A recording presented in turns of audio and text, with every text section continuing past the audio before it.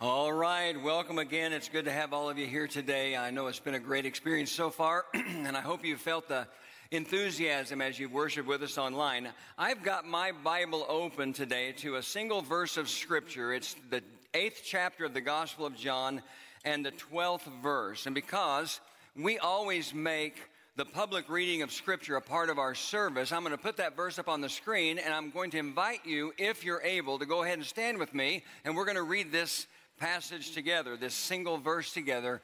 That's going to be the foundation of what we're going to talk about for the next few minutes. So here we go. Let me hear your voices. When Jesus spoke again to the people, he said, "I am the light of the world. Whoever follows me will never walk in darkness, but will have the light of life." All right, there it is. You can be seated.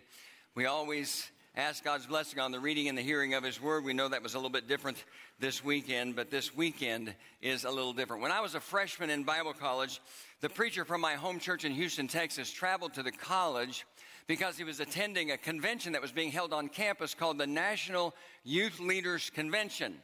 And when the opening session happened, he and I were sitting up in the balcony of the chapel where I went to college on the very front row, and the speaker got up and he was preaching from this passage of Scripture. He was talking about Jesus as the light of the world. And at one point in the introduction, he asked this question: what is the purpose of light?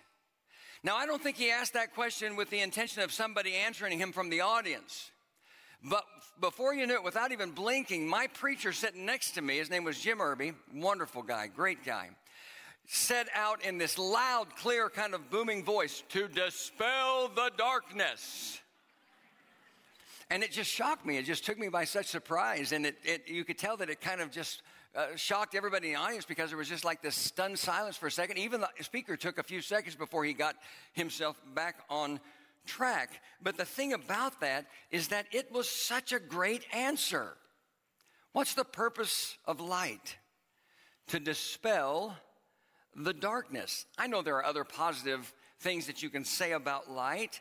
That's understandable, but this really makes sense. This definition really makes sense, again, when you look at it in light of what we just read from John chapter 8 and verse 12, where Jesus said, "I am the light of the world." Now notice what he says next. He said, "Whoever follows me will never walk in" what? Say it with me. "Darkness, but will have the light of life." We'll never walk in darkness, because the purpose of light is to dispel the darkness. And so what I want to do for just the next few minutes, and this is a different weekend again, and I don't preach as long as I normally do, but the good news in that is there's no such thing as a bad short sermon. Somebody say amen to that.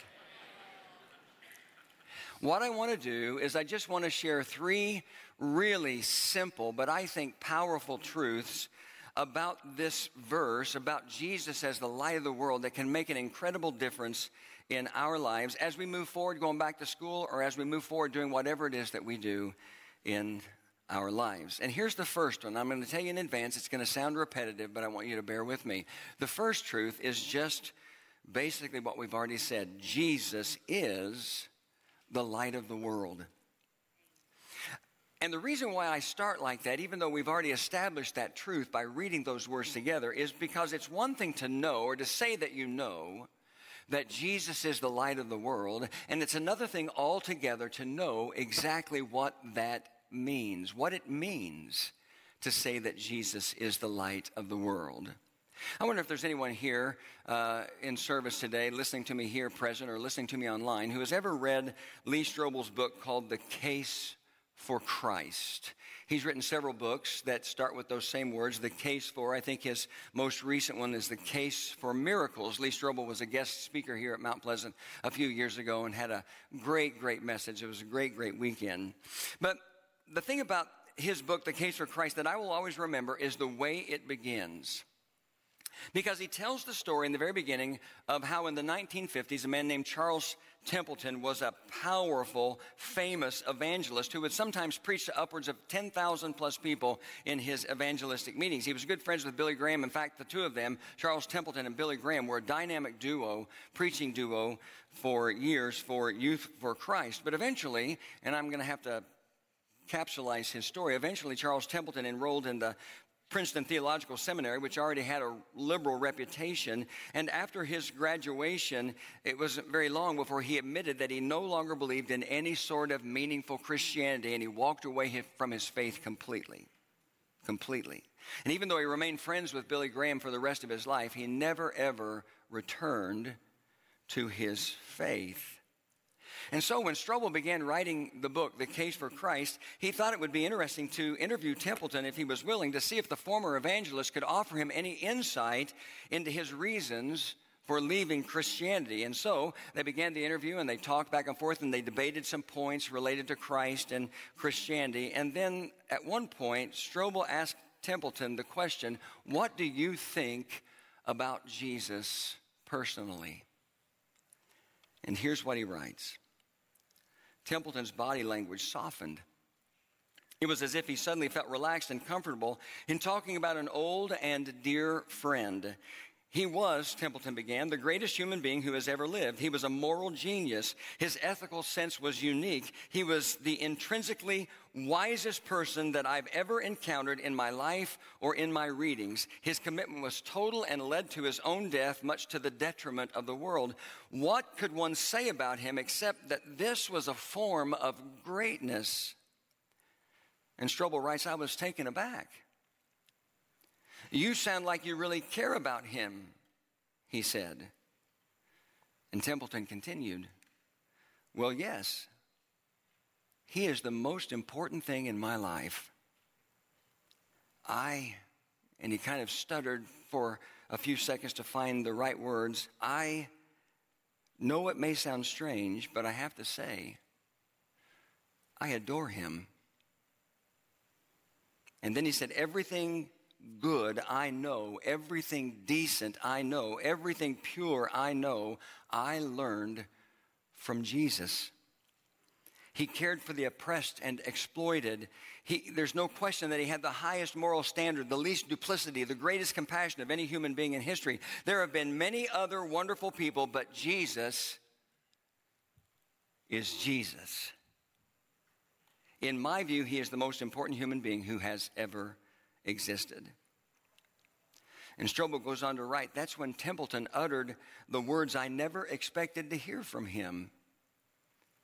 He said, "And if I may put it this way," as his voice began to crack, "I miss him." And Strobel writes, with that, tears flooded his eyes. He turned his head and looked downward, raising his left hand to shield his face from me, and his shoulders bobbed as he wept. Now, I think we can all agree that there's a sad and a tragic part of that story, because while Charles Templeton was able to articulate the incredible reality of Jesus' life so clearly, he left out the most important thing, and the most important thing about Jesus was that he was no ordinary man. He was God in human flesh. Somebody say amen to that. And I have to believe in my heart that had Templeton been able to believe that and trust that by faith, he would have never walked away from his faith. But setting that aside for just a moment, there's also a powerful and a positive reminder in this story, and that is, this is a big part, what Templeton says about Jesus is a big part of what it means when we say that Jesus is the light of the world, because of the impact Jesus has on human lives like yours and mine and on the world.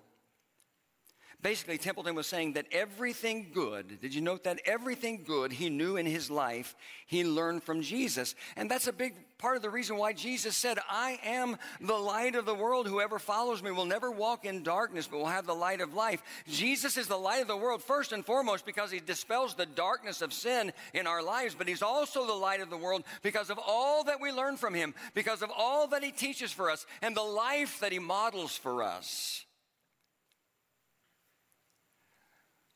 Because that makes our lives so much more meaningful.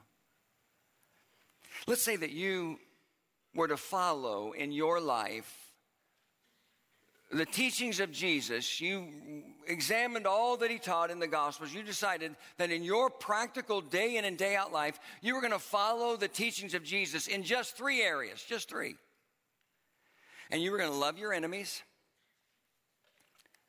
You are going to forgive those who hurt you, and you're going to make it your goal every day of your life to serve others. Love your enemies, forgive those who hurt you, and make it your goal every single day of your life to serve other people.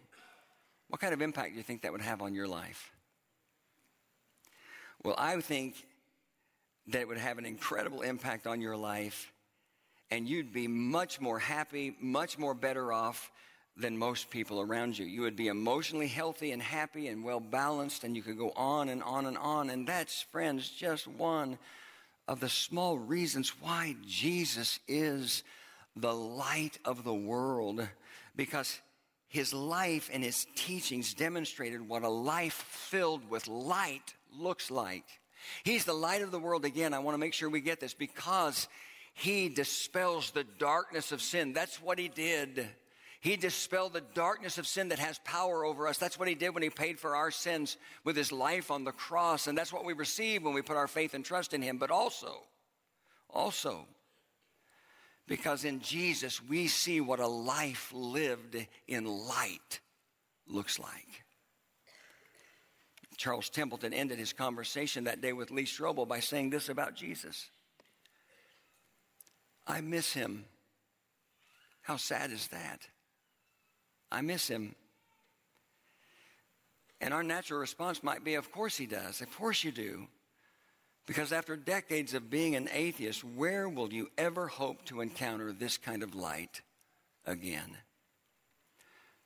Jesus is the light of the world. Here's the second thing. Following Jesus fills your life with light. Following Jesus fills your life, my life, with light. I was putting this message together, and I thought about an illustration I read in a devotion not long ago by another pastor. He was talking about runway lights at an airport. I don't know where he got this specific information, but he said, I had always assumed that airport runway lights were a somewhat outdated concept because of the advanced technology of the instrument landing system. I thought that the technology made the runway lights unnecessary. He said, I assumed that even in total darkness, the panel readings could get you safely to the ground. But then he wrote, that's not exactly true. The instruments do work, but only up to a point. And after that, the pilot needs to be able to see where he's landing. He's got to see the runway, especially at night. And I thought about that with regard to our message. Sometimes in our lives of faith, I'm talking about you and me. I'm not talking about somebody else out there, some unknown, unnamed Christian out there. I'm talking about you and me. Sometimes in our lives of faith, we make the mistake of thinking that just the most fundamental and basic lessons and truths that we've learned about God and we've learned about the Christian life are all we need to successfully navigate every challenge of life that comes our way. But that's not the case. Because when you're living in a dark world, and I hope all of us understand together today that we are living in a dark world that just gets darker with every passing day. When you're living in a dark world, you need the ever-present, ongoing light of Jesus to guide you. And the good news is he will do that because Jesus, who, remember, was no ordinary man, but who is God in human flesh, promises us that he will be with us and that he will guide us through whatever level of darkness we encounter as we go through life. And I know that there are people listening to me right now who are walking through some level of darkness in their life. He promises to be with us. That's why Isaiah 60 and verse 19, the latter part of the verse, look at it on the screen, says, for the Lord will be your everlasting, everyone say everlasting, everlasting light, and your God will be your glory. He wants to be your everlasting light, not just a one-time thing. Your everlasting light. But to experience the everlasting light of Jesus in our lives, we got to make a commitment to spend time with him. We have to make a commitment to him, to walk with him, to learn from him, and then take what we learn and put it into practice in our lives. That's the only way it works. Psalm 89 and verse 15 says, blessed are those who have learned to acclaim you, who walk, isn't this great? Who walk in the light of your presence every single day, walking in the light of his presence. One of the saddest things that I've observed over the years as a pastor is how often families will be in church when their children are young. That's a priority. In fact, for many people, I don't know that this is as true today as it was when I was in the middle years of ministry, but many people would return to church when they had children because they felt like it was so important for their children to be in church. But as they get older, the church attendance gets more and more sporadic until one day you don't ever see them at all. They start off right and make sure their children are in the children's choir, they go to camp, they go to game night, and all the different things that are offered by children's and student ministry, but one day they're just gone. Following Jesus, the light of the world, is a lifelong calling that doesn't take a back seat to anything. And I understand the challenges of raising children in the modern world. I understand all the different opportunities that are presented to children in a modern world. I understand as they get older, their lives get busier, but the calling of walking in the light of Christ's presence never changes because the need to live in the light of Christ's presence never changes.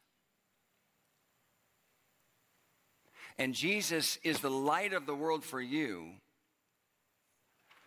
when you follow him and walk with him day by day by day. Not from a distance, not just when it's convenient. Day by day by day. Here's a third thing. People will always be drawn to the light of Jesus. When Jesus was preaching the Sermon on the Mount, Matthew chapter 5 and verse 14, some of you have been with me to Israel, and we have sat right there on the mountainside where Jesus spoke, overlooking the Sea of Galilee. It's an incredibly spectacular setting. When he spoke the Sermon on the Mount, he said in Matthew chapter 5 and verse 14 to those who were gathered there, he said, "You are the light of the world." Now, if you and I had been there, knowing all that we know about Jesus today, knowing all that Jesus said in the Gospels, knowing, for example, that in John chapter 8 and verse 12, he said, "I am the light of the world," we might have been tempted to raise our hand and say, "Excuse me, Jesus, but no, you are the light of the world. Not me, you." And had we been bold enough to do that, then here's how I imagine Jesus would have responded. And he would have done it kindly, not the way I would have if somebody raised their hand and interrupted me when I was preaching. He would say, "Yes, I am the light of the world. And when you follow me as the light, you become the light to those around you." Now, what that really means is that when you follow Jesus, the light of the world, you begin to reflect the light of his life, and people are drawn to that. They're drawn to that light. That's why after Jesus said in Matthew 5:14, "You are the light of the world," he went on and said in Matthew 5:16, "In the same way, let your light shine before men that they may see your good deeds and praise your Father in heaven." And listen, that's how it reads in my NIV Bible. Here's how it reads in a more modern translation, the Good News translation. "In the same way, your light must shine before people so that they will see the good things you do and praise your Father in heaven." In other words, the light of your life that's there because Jesus is the light of the world and you reflect that light as you follow him needs to be clearly seen by those around you in a way that points them to God. And that's really my strong prayer on this back-to-school weekend in 2022. I'm going to pray and have been praying for all the things that I pray for every year. Safety and protection for our kids and all those who serve our kids and work with them. Comfort and care and peace and growth. The development of great friendships, compassion, meaningful experiences, and on and on and on. But I'm also praying that every one of our kids, every one of our students, and every one of our teachers and administrators and bus drivers and people who work in other capacities in the school and those who homeschool their kids and everyone who serves students throughout the course of the school year will follow and embrace Jesus as the light of the world in a way that causes his light to be reflected through their lives. And the result is that they impact the world around them, which is something that all of us need to be committed to doing every single day of our lives. Look at these words on the screen that Paul wrote in Philippians chapter 2, verses 14 and 15. We'll bring this to a close. Paul said, "Do everything without complaining or arguing, so that you may become blameless and pure children of God, without fault in a crooked and depraved generation in which you," this is my favorite part, shine like stars in the universe. In the original language of the New Testament, the word Paul uses there for shine literally means reflect. So that we reflect the light of Jesus, who is the light of the world, every single day of our lives. There's a scientific term for that kind of reflection that has to do with the universe that Jesus, that God spoke into being, that he sustains every second of every day. It's the word albedo. It's the measurement of how much sunlight a celestial body reflects. The planet Venus, for example, has the highest albedo at 0.65. In other words, 65% of the light that hits Venus is reflected light. We think about that in relation to our permanent night light, which is the moon, and the moon has an albedo of only 0.07%. Only 7% of the sunlight is reflected. And think about that. Even though it's only 0.07, only 7% of the sunlight that it's reflected, it lights up the sky on a cloudless night. You don't have to reflect a lot of light to make a difference in the world. And every one of us needs to recognize that we have this spiritual albedo in our lives as we follow Jesus. And our goal should be 100% reflectivity. So that as our light shines, the people around us see that, notice it in a way that points them to God. You don't have to produce the light. You just have to reflect it. And you reflect it by living your life, every day of your life, close to Jesus. I want you to pray with me. Thank you, Lord, for just a few minutes to talk about Jesus as the light of the world. And I pray that we would all experience a conviction in our hearts right now to live up to the instruction of Jesus himself when he said that we are to be the light of the world. And that happens when we live our lives completely sold out and committed to following Jesus every day in every way. I pray that for everyone here. And I pray, Father, that as a result,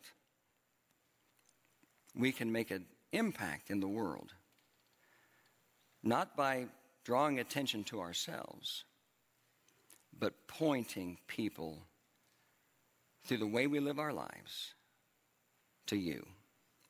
That's my prayer in Jesus' name. Amen.